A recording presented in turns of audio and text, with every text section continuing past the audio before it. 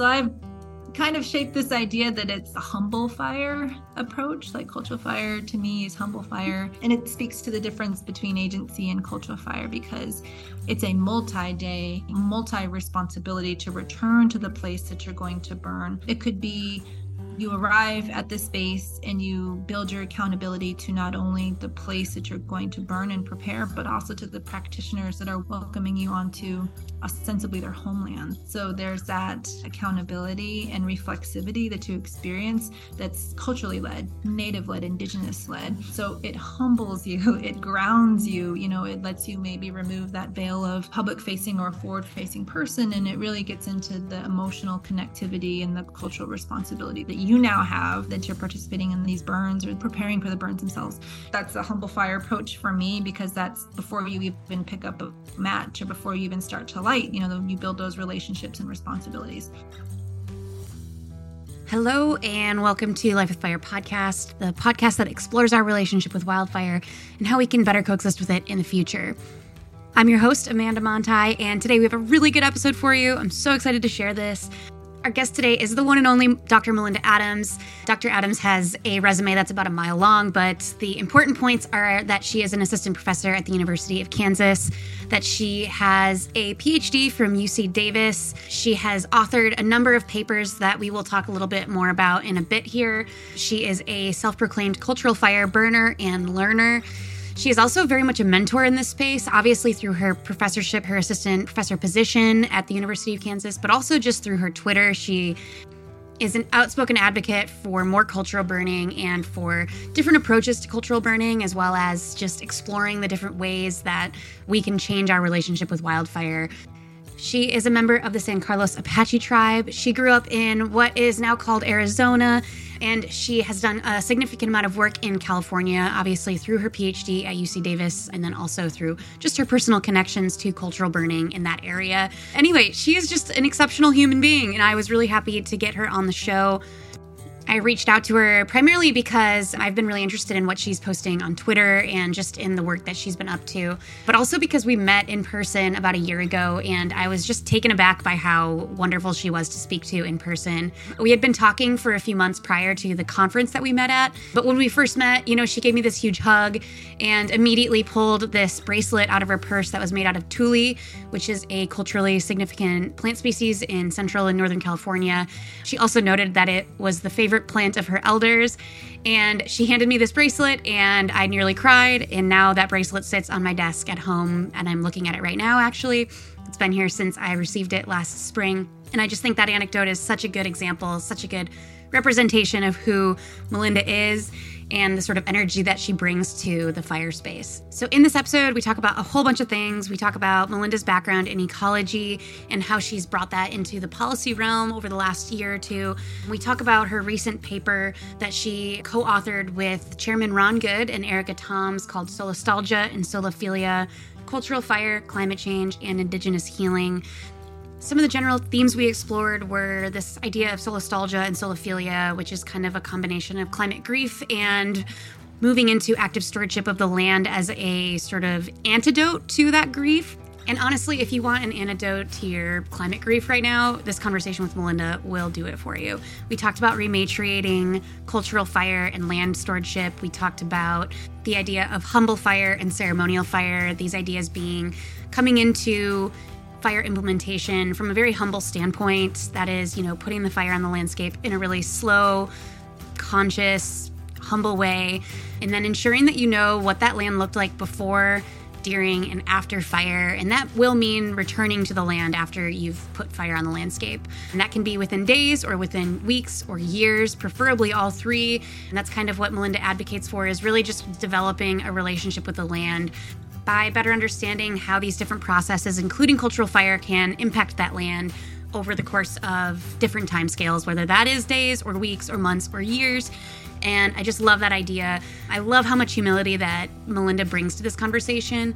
And I just think that we could all, whether we're in the prescribed fire realm or cultural fire realm or the suppression realm, I think we can all learn something from the way that Melinda and other cultural fire practitioners approach this conversation of fire implementation. So I hope you guys learned something from this. I hope you can glean some of that energy from this. And I also hope that you look up that piece that I mentioned earlier on solastalgia and solophilia because it's fantastic.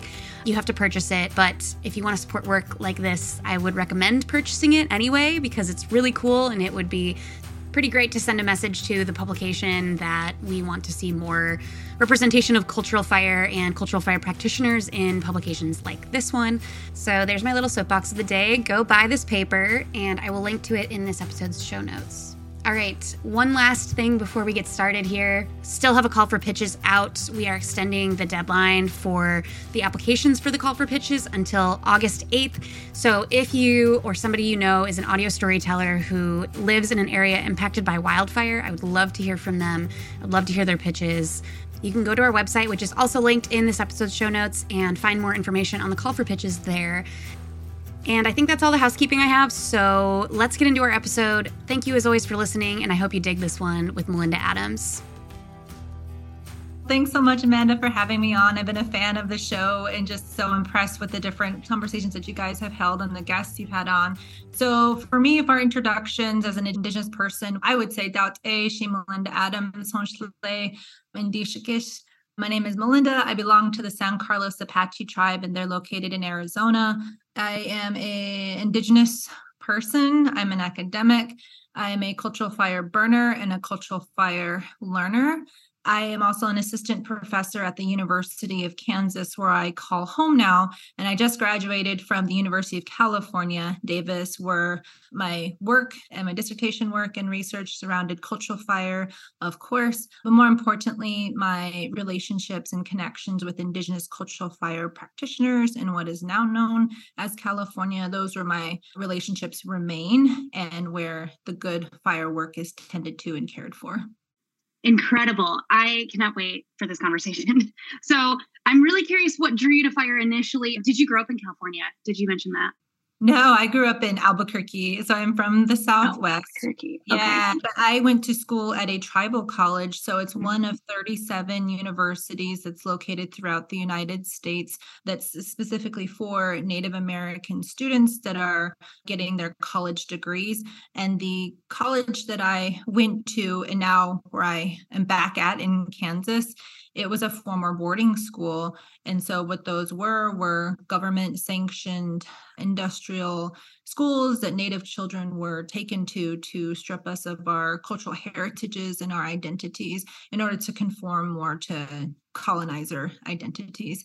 So that's significant because that's the place that I've returned to and where I have the honor of teaching over 136 different tribal nations on any given day. So I think there's power in that intertribal connectedness and wealth of knowledge, especially when we talk about climate mitigation and environmental degradation.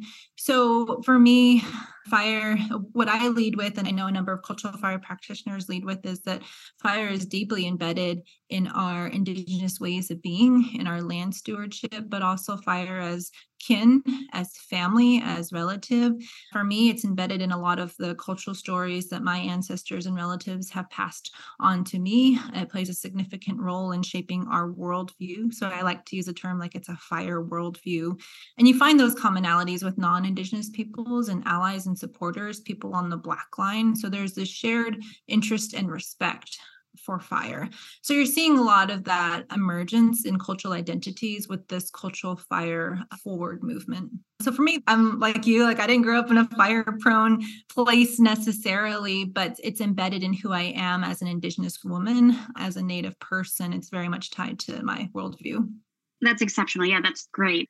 I love that you have a background in ecology, and I love that your focus now, in some ways, is storytelling. And you talked about rematriation, and you talk about, I think the word is solophilia. Mm-hmm. Is that how you say that? So solophilia, which is a new word to me, and it is a main point in a piece that you recently published with Ron Good. And actually, what was the other author of that piece? Oh, Dr. Erica. Mm-hmm. Okay, Erica Tom. It looks like a really cool piece. I'm going to read it after this conversation. I should have read it before. I want to hear a little bit about what went into that and the sort of focus of that piece, and talking a little bit about bringing that storytelling element, that relationship element into this conversation, and how cultural fire can be almost a guiding light in this way, or a beacon. Absolutely. So, like you said, I come to the work trained as an ecologist. So, in my previous work, I'm a graduate of Purdue University. So, I studied soil amendments there in like the prairie areas and the Midwest. So, it's called biochar, and people on the line kind of know what that is. It's charred material, right? The end product. So, it's not live fire, but it's the remnants of it that's integrated back into the soil system. And there's positive benefits to it, given, the temperature and given the plant communities that you're working with. So I said this kind of previous interview, I come from a very nerdy space of like looking at the plant responses to soil amendments. And so in my mind, coming to California, cultural fire, good fire could be and is an ancestral soil amendment that our peoples tended to and took good care of for millennia. So that's how I approached the work. Being in California and working with fire, I learned very quickly that fire, everything related is to policy. And then tied to that is public perception. So I came as an ecologist, but quickly learned about policy. And as Native and Indigenous peoples, our whole identity is political, being from a federally recognized tribe or an unrecognized tribe. For people that don't know what that is, you either through your federal status are granted this special working relationship with federal agencies as a recognized tribe, or you're not. And so in California, there's a greater number of tribes that do not have that recognition through bureaucracy holdups, through red tape, through lots of different barriers to navigate to get that federal recognition. So our identities are totally political. And then when you add access to and stewardship of your own homelands, it gets really complicated.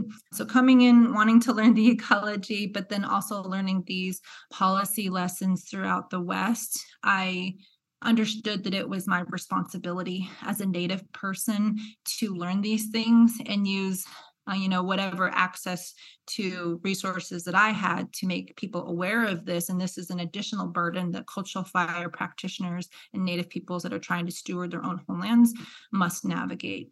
So that's a little bit about how I've come from ecology into some of the policy work that I do with practitioners and state and federal legislation, and the solar nostalgia piece that just came out with the Honorable Chairman Ron Good, who's a dear friend and an incredible mentor, and the lovely Dr. Erica Tom, who is a researcher and scholar as well. And she opens the piece with her own lived experience of being evacuated by wildfire. And it hits home with a lot of people in what is now known as California.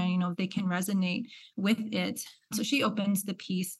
Her and Chairman had an exchange about this idea of solastalgia. So what it is it's climate and environmental grief that people are experiencing, and it's compounded now by the effects of climate change, especially in the West and where people live. So that's solastalgia.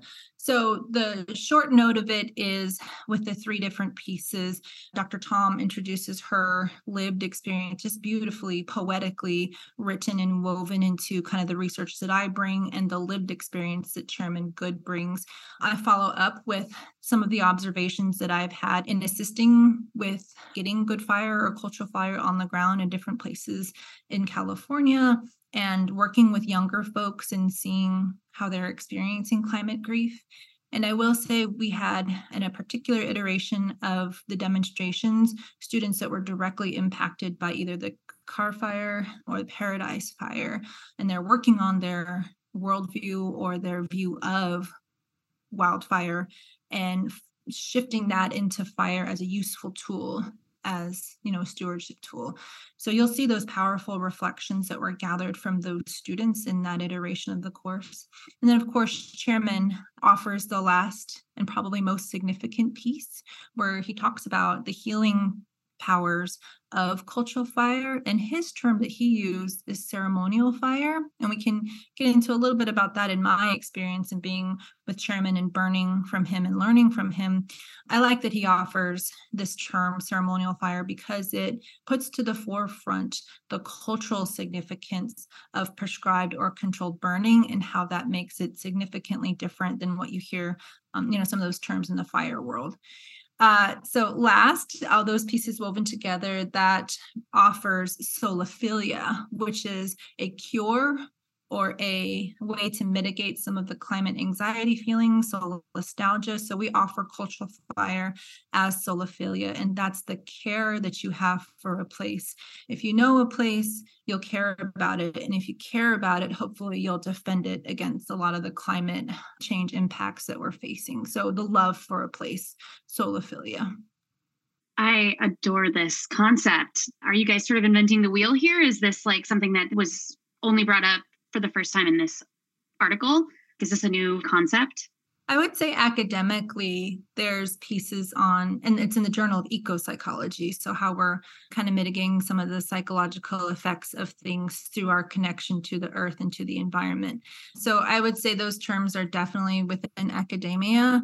For us as Native peoples, we have always understood our social and mental and cultural well-being revolves around and is included with our lived environment and our spaces, our homelands. So I would say that the bridging of those two concepts or bridging of those two approaches that makes it a unique piece, I think. But for Chairman's point of view, and I'm not speaking for him, but I would imagine that he has seen and experienced these healing properties his good fire brings to the lands for decades now. Right. Yeah. Concept, absolutely not new. Concept, thousands of years old. The language, though, I'm like very happy to have language for that. And the idea of connecting those two terms that I haven't heard before in a way that makes so much sense. What I really appreciate is the way that Chairman leads, and a number of cultural fire practitioners that I work specifically with, is that they make a space or they welcome allies, fire agency people, water agency people from the state and federal organizations to good fire or cultural fire demonstrations. And so these lessons aren't specifically for or just for Native peoples. It's important that we're centralized because of, some of the cultural severance you talked about. But yeah, they lead with the thought that there's room absolutely for our allies to learn these lessons too. Yeah, absolutely. Bringing this to a broader audience in a way that centers how cultural burning and how Indigenous people have known and accepted this concept for thousands of years. Okay, so that's like an answer to a question I didn't even know I had. It's just like, how can we come at this conversation without feeling as if we're appropriating the entire concept? But absolutely just bringing up the fact that this isn't a new concept at all by any stretch.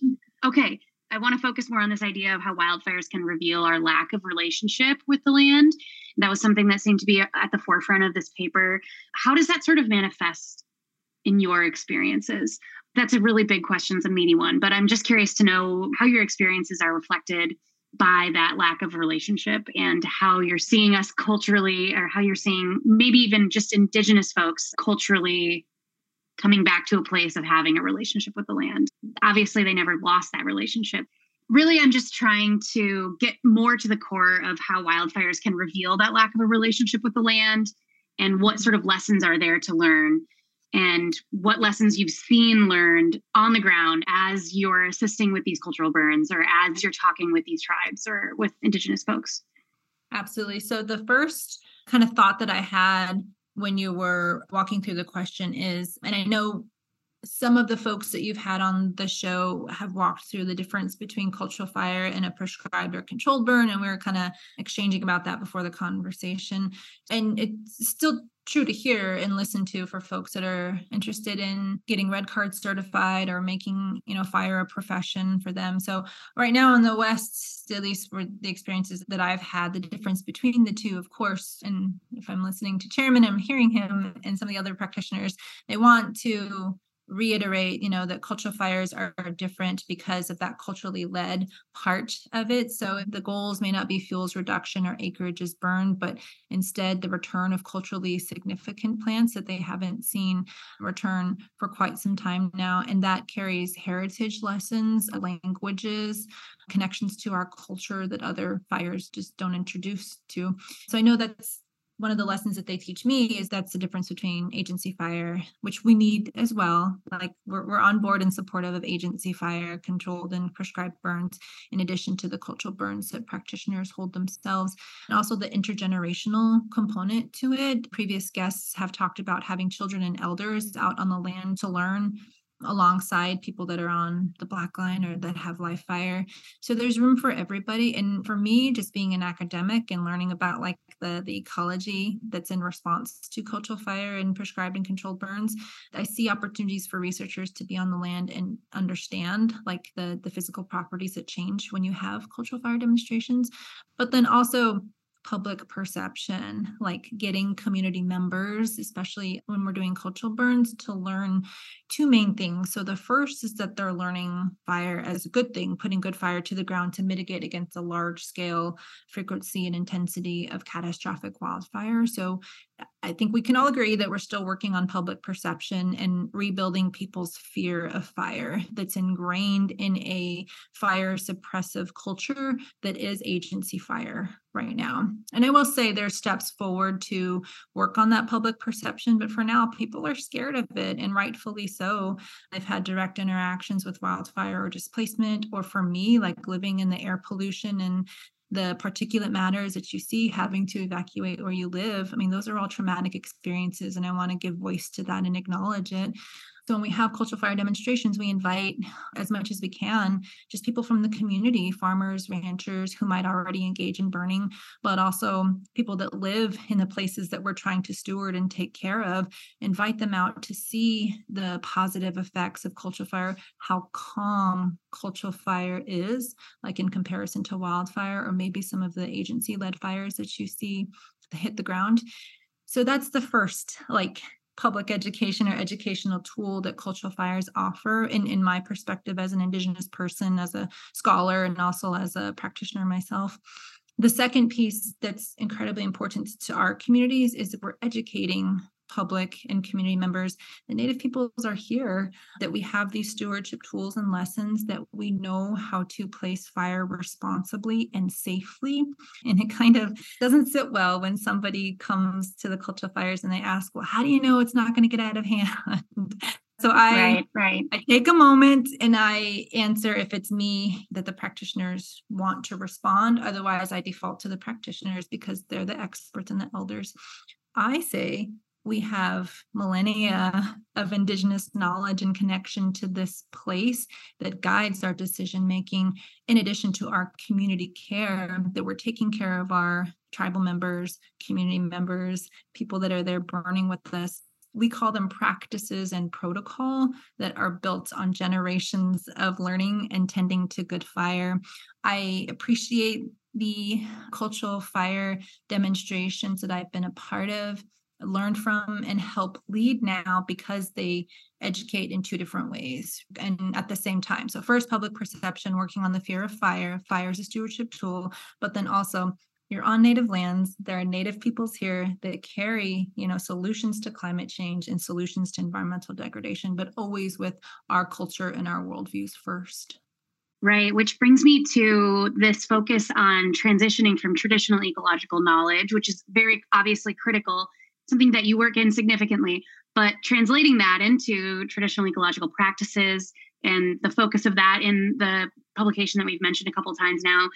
Can you talk a little bit about that connection and why that's so essential? I'm starting to see a lot more of that, and I love it. And I hadn't actually heard of traditional ecological practice, like the acronym.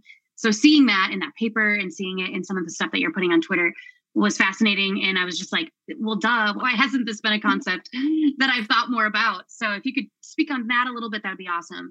Totally. So there's the approach of traditional ecological knowledge. And you see that within agencies, right? How to best work with tribes, best management practices, whether that's DOI, Department of Interior, BLM, Bureau of Land Management, or CAL FIRE in California, Forest and Fire. So it's also within the academic world. So this is where I'm going to dive into my training as a Native American Studies scholar and as a Native person that can now, reach for things that are written and cited to a broader audience. So I'm excited for that. So you hear this term, traditional ecological knowledge, that's floated around quite a bit when referencing Native peoples. But for us, It invites appropriation, which I know y'all have talked about on the show before, but then also kind of just relegating to the past, like, oh, that was something that was done a long time ago, but can't be thought of as a solution for now. So there's the feeling or the approach that it's so embedded in the past or something that used to work but can no longer. So Indigenous peoples in our communities, we know that's not true. And so to better place the terminology within academia, but also within agency relationships determines good approach, which is traditional ecological practices, because we cannot see the benefits of our traditional knowledges if they're not given the space and opportunity and activation of, seeing them played out on the landscapes or the waterscapes.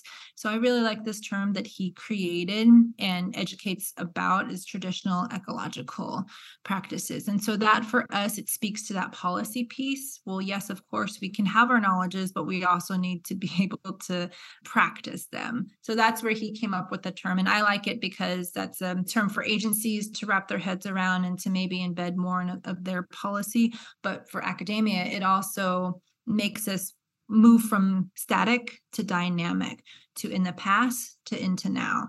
So I really like this term that he created. And then also some of the White House initiatives with embedding Indigenous knowledges into all of their agency initiatives. I think there's conversations that are ongoing right now that tribal leaders are in unpacking that term and what it means and who has the right to use it and speak on it. These are words, but there's such power behind them and such history behind them, with colonization. So for us, this paper to traditional ecological practices, it hopefully leverages a little bit more power back to cultural fire burners and being able to get more good fire on the ground.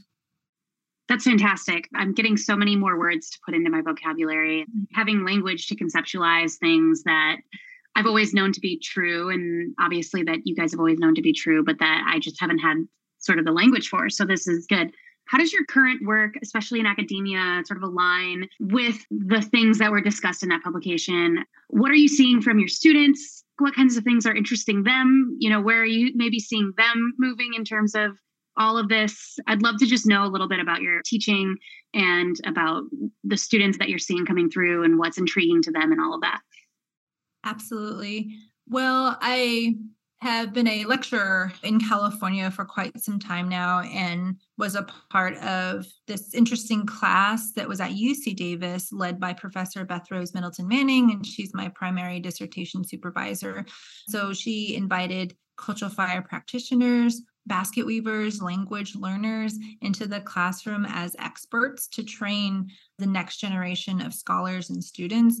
And I thought it was pretty powerful because the range of student disciplines that were represented in the class, they came from everywhere. So environmental sustainability, agriculture, English, art, history. In my mind, and those that kind of helped with the class too, the lessons of Fire Forward got to spread so much further between these students, like interpersonal connections to their own lived lives, but also their professional networks that they're going to be a part of. For a number of them, they're the future policymakers and shapers and people that might be working in fire agency. So to have practitioners interact directly with them and share their heritage lessons and information about their homelands, I thought that was a pretty powerful educational tool that we were able to view and experience. Going back to the nostalgia part of it, just being around young people and listening to them not quite have a positive view on their futures. That took me back because their futures for themselves may not look the same as their parents or their grandparents, either through the cost of living, like high economies, or seeing catastrophic weather events, with floods and with wildfires and displacement. So for younger people in the iterations of the class, they were having a hard time envisioning their futures, with family or with buying a home or like living in the wooey. That took us back. It took me back actually, because there's the grief that they carry around. It's already hard enough to be a college student, but then placing the effects of climate change and them feeling a little bit helpless about it. It resonated again, like the paper, but with the experience, to sort of combat that a little bit. The class was designed and the demonstrations were designed that we would take students out onto the land and learn about cultural fire. So I've kind of shaped this idea that it's like a humble fire approach. Like cultural fire to me is humble fire because of the So different cool. yeah, and it speaks to the difference between agency and cultural fire because it's a multi-day, multi-responsibility to return to the place that you're going to burn. So it could be you arrive at the space and you build your accountability to not only the place that you're going to burn and prepare, but also to the practitioners that are welcoming you onto ostensibly their homelands. So there's that accountability and reflexivity that you experience that's culturally led, native led, indigenous led. So it humbles you, it grounds you, it lets you maybe remove that veil of public facing or forward facing person. And it really gets into the emotional connectivity and the cultural responsibility that you now have that you're participating in these burns or preparing for the burns themselves. So that's a humble fire approach for me, because that's before you even pick up a match or before you even start to light, you build those relationships and responsibilities. And then you might have the actual burn day, like if the air quality allows so, or if the wind is giving us some stable environments to burn. Then we have the piling and the raking and the building of piling, the raking. We call it chunking. So you have the land preparation that you're working with other people with. So you're building that camaraderie, you're building that care for a place that you're going to eventually place good fire to. So that could be another day. And then there could be the actual burn day itself. So we go over community care and protocol and safety and water and holding. So all the things that are very similar but different from agency-led fire, you go over that as protocol with Indigenous-led and cultural fires, at least the ones that I've been a part of. And then the main difference is after the burn day, everyone's feeling good. There's positive vibes and camaraderie. You leave and you feel good about it. You are expected to return. It may be the next day, it might be the next week. You're expected to come back and see how the plants respond. And you're also expected to come back and clean up, like rake over, mix in the soil with the burned and charred material to try to create what Chairman Good calls as a midden. So like that environment that's going to benefit the plants the best, like to have them come back and respond. So collectively, that's why it humbles you. It lets you know your place. You definitely get in a workout, you sweat, and you hold yourself accountable to the place. So that's why I kind of am gravitating towards calling it humble fire. Yeah, that is incredible. Like that whole time I was just like, I feel like my dopamine was just like going off because I was like, I see so many opportunities there and so many ways that can be such a healing type of fire and such a healing force, like at the individual level, at the community level, at the landscape level. I adore that. I adore that concept. Again, giving me new language. I love it. Humble fire. Yeah. I need to put a paper on it just because it's not just the physicality of it. And, hot shots and people are on the black line, of course, they get their workout in and they have their mental capacities challenged too when they're working on the line. So I definitely want to acknowledge that that's similar in that way, but maybe different in that we have a responsibility to Indigenous knowledges and the stories that they flow. It's an incredible experience because you learn about what the landscape looked like before colonization. You learn about how those stories carried all of those years through attempted cultural suppression, which says a lot about the resiliency of our Native peoples. At Chairman Good's burns, we have songs that are exchanged. And for us in our culture, our ways of being and how to be a good human and a good relative, they're carried in those songs on top of having like Indigenous languages spoken in places that they belong to. It's an incredibly powerful experience. And again, those all speak to the differences of fire placement and how cultural fire, it is different than other types of approaches, but that there's room for our allies and our supporters to learn that, because if you care about a place, you're going to want to know the history of it. And you cannot be in a cultural fire burn without learning here's another term for you, without learning the homeland histories, the indigenous homeland histories of that place. And all of that is healing, in some form or fashion. So humble fire, healing properties of cultural fire, those all speak to the experiences, at least that I've had, and the ones that are shared with other people's on the line.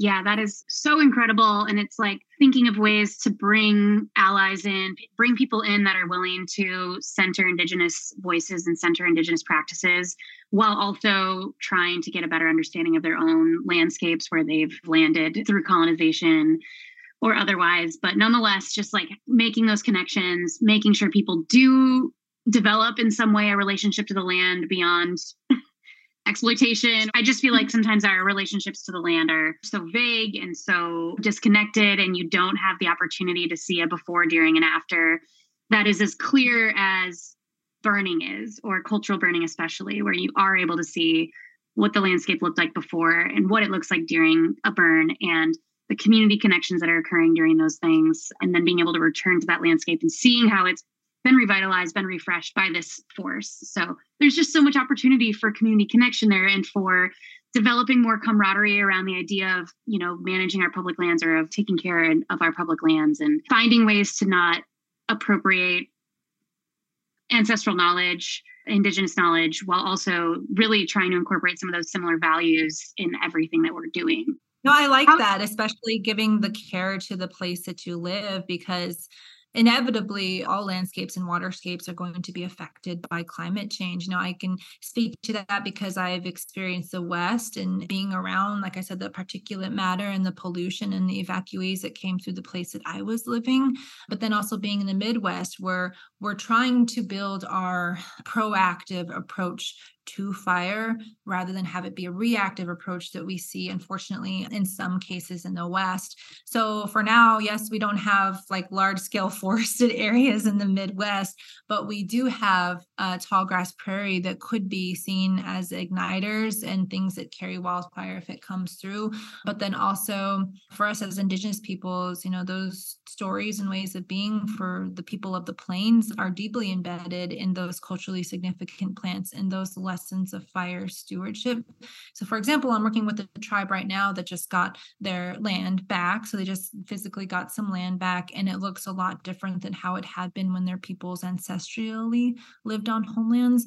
So one of the first things that they want to do is burn. They want to hold cultural burn demonstrations to try to shape the landscape, the ecology of it to match more closely to what they've been accustomed to.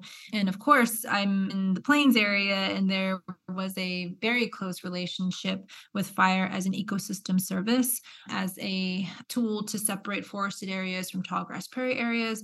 And then culturally, of course, I'm amongst the people of Council Fire. So that's literally what their names translate into. So there's opportunity, of course, for Native peoples to reclaim part of their cultural identities through fire demonstrations here in the prairie, but then also agencies that are learning, trickling through or filtering through the West, the message of cultural fire and Indigenous-led prescribed and controlled burns. I'm super interested in making a connection between your ecology work and your work in storytelling, which is, I'm sure, just like sort of a second nature instinct. And I'm curious to see like how your work in ecology has been connected to storytelling, or how you're sharing the data and the information that you're gathering from these more ecological, more rigid scientific research that you're doing, and how you're communicating that, or how you're translating that via the storytelling. And also just any findings that you have that has contributed to a greater understanding of cultural fire. Right. So I have another publication coming out, and it focuses more on the leadership role of Native women in reclaiming, or some people say revitalizing, this cultural fire movement. And it's exciting to see that that's felt across continents now. So I'm learning about like Fire Sticks organization and the leadership role of women in what is now known as Canada. So there's some strong threads about the role of women, like in returning fire to landscapes, returning cultural fire specifically. I will say this idea, so the paper is called Rematriating Fire, and it talks about what I just shared, but also how oftentimes when the decisions are made to place good fire or cultural fire, a lot of the times it's the basket weavers who happen to be the women, because that was our role and is our role in societies of where to place the fire. So I do want to acknowledge that, in that they give a lot of the directives. And for us, this will get to ecology in a second, but for us as matriarchal societies, we inherit the names and the cultural worldviews of our mothers. So when you hear the term matriarchal society, that's what it means. That comes from our roles prior to colonization. So colonization came and brought a lot of destructive forces in addition to shifting the gender roles. So in our societies, a lot of the decisions that were made, whether they're environmental, governmental, just our worldviews, they were held and decided by women. So we were matriarchal societies. So for us, in this paper that I have coming out in California Native Plant Society Journal, it's reclaiming that leadership role as women with fire placement, but also in native plant cultivation and restoration. And as a third layer, I add soil recreation or soil remediation, because a lot of our soilscapes across the West and even all across the United States, they're highly degraded due to like large scale agriculture, due to large scale mining. So we have not been kind to our soils, which, has a plant response and a ecological response to the places that we live and raise our families in. So the paper is focused on rematriating those lessons, but I also embed that these women that I work with, these native matriarchs that I work with in fire placement and good fire, we're recreating these soils as part of reclaiming our stories. The practitioners that I work with and myself, we have stories about how the world came into being and our kinship and relationships with, we call them more than human relatives, which includes fire. So it brings that element into some of the ecological restoration academic approaches, but also with agencies that work in eco restoration. So it tries to move from traditional ecological knowledge. I term it traditional ecological intelligence. So on top of it being a practice, it's more than just oral histories, or it's more than just information that's shared. These were intelligence that were observed for millennia over time and scale. The premise of it is reestablishing the leadership role of women, but also bridging storytelling with ecological restoration, and on a grander scale, like climate futurity. Like, how can we envision the future of our climates without acknowledging this ecological cultural restoration work, without acknowledging the knowledge, and intelligence of our Native women? That is so fascinating. I don't post the video for the podcast, but I feel like if I did, people would be like really freaked out by how big my eyes were while you were saying all of that. I was just like, what? This is so cool. Anyway, do you have any final thoughts to leave us with today? I would just like to leave sharing with the audience that, there's room for everybody with these cultural fire practices, with allies and agencies and people wanting to learn more about the places that they live. So the practitioners that I work with, they are open to those invitations if we're respectful of the knowledge that's being shared and the protocols that are embedded in place specific. I also didn't quite talk about it, but some of the biggest supporters are our hotshots, our wildland firefighters themselves, trying to learn a different way of placing fire on the ground as opposed to being in an agency of fire suppression. And we also have some amazing like tribal fire crews that are out there learning and burning with us. So definitely invitations for that, and at least the work that I'm a part of and the work that I do. The academic in me also wants to voice that for so long, research has been kind of harmful to our Native communities. And so being an Indigenous person in a research space, I'm wanting to reclaim or wanting to like move forward that I'm a Native person, and just an invitation, for Indigenous led research and publications and acknowledgements. It's been appropriated for a bit, and there's been experiences and harm done to our communities in that. So I do want to voice to academics that we do have Native peoples in academia who should be the ones that are approached for this type of academic-based work.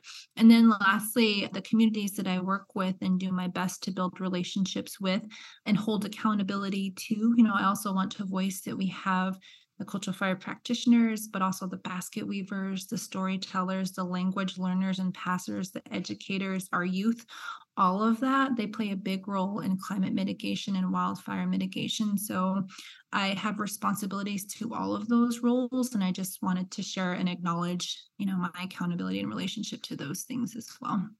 Yeah. Wow. Fantastic. I really appreciate you coming on and sharing some insights. And that was the most insightful episode. I am really excited to publish this. So thank you so much for coming on the show. Yeah, I appreciate it. I can't express enough how much I appreciate it. Absolutely. I'm a big fan. And we say, Ashant, all good things. Thanks, Amanda. All right, that is the end of today's episode. I hope you guys enjoyed this one. I hope you learned something. Huge thanks to Dr. Melinda Adams for coming on the show. And a huge thanks to everybody for listening as always. As I usually do at the end of each episode, I would like to encourage you to share this with somebody who you think might like it. Maybe give us a review on Apple Podcasts if you feel so inclined. And if you are really feeling supportive, we do have a Patreon that you can support by going to the link in this episode's show notes. We have tiers ranging from $3 a month to $20 a month, and all of that funding goes towards supporting projects like our Call for Pitches to support grassroots storytelling from communities that have been impacted by wildfires, as well as the ongoing editing and production and etc. costs of this podcast. So if you like what you're hearing, we would love it if you could support us in one of those ways, whether it's sharing or subscribing or reviewing or supporting us financially. So let's wrap things up here. Thanks as always for listening, and we will catch you on the next episode.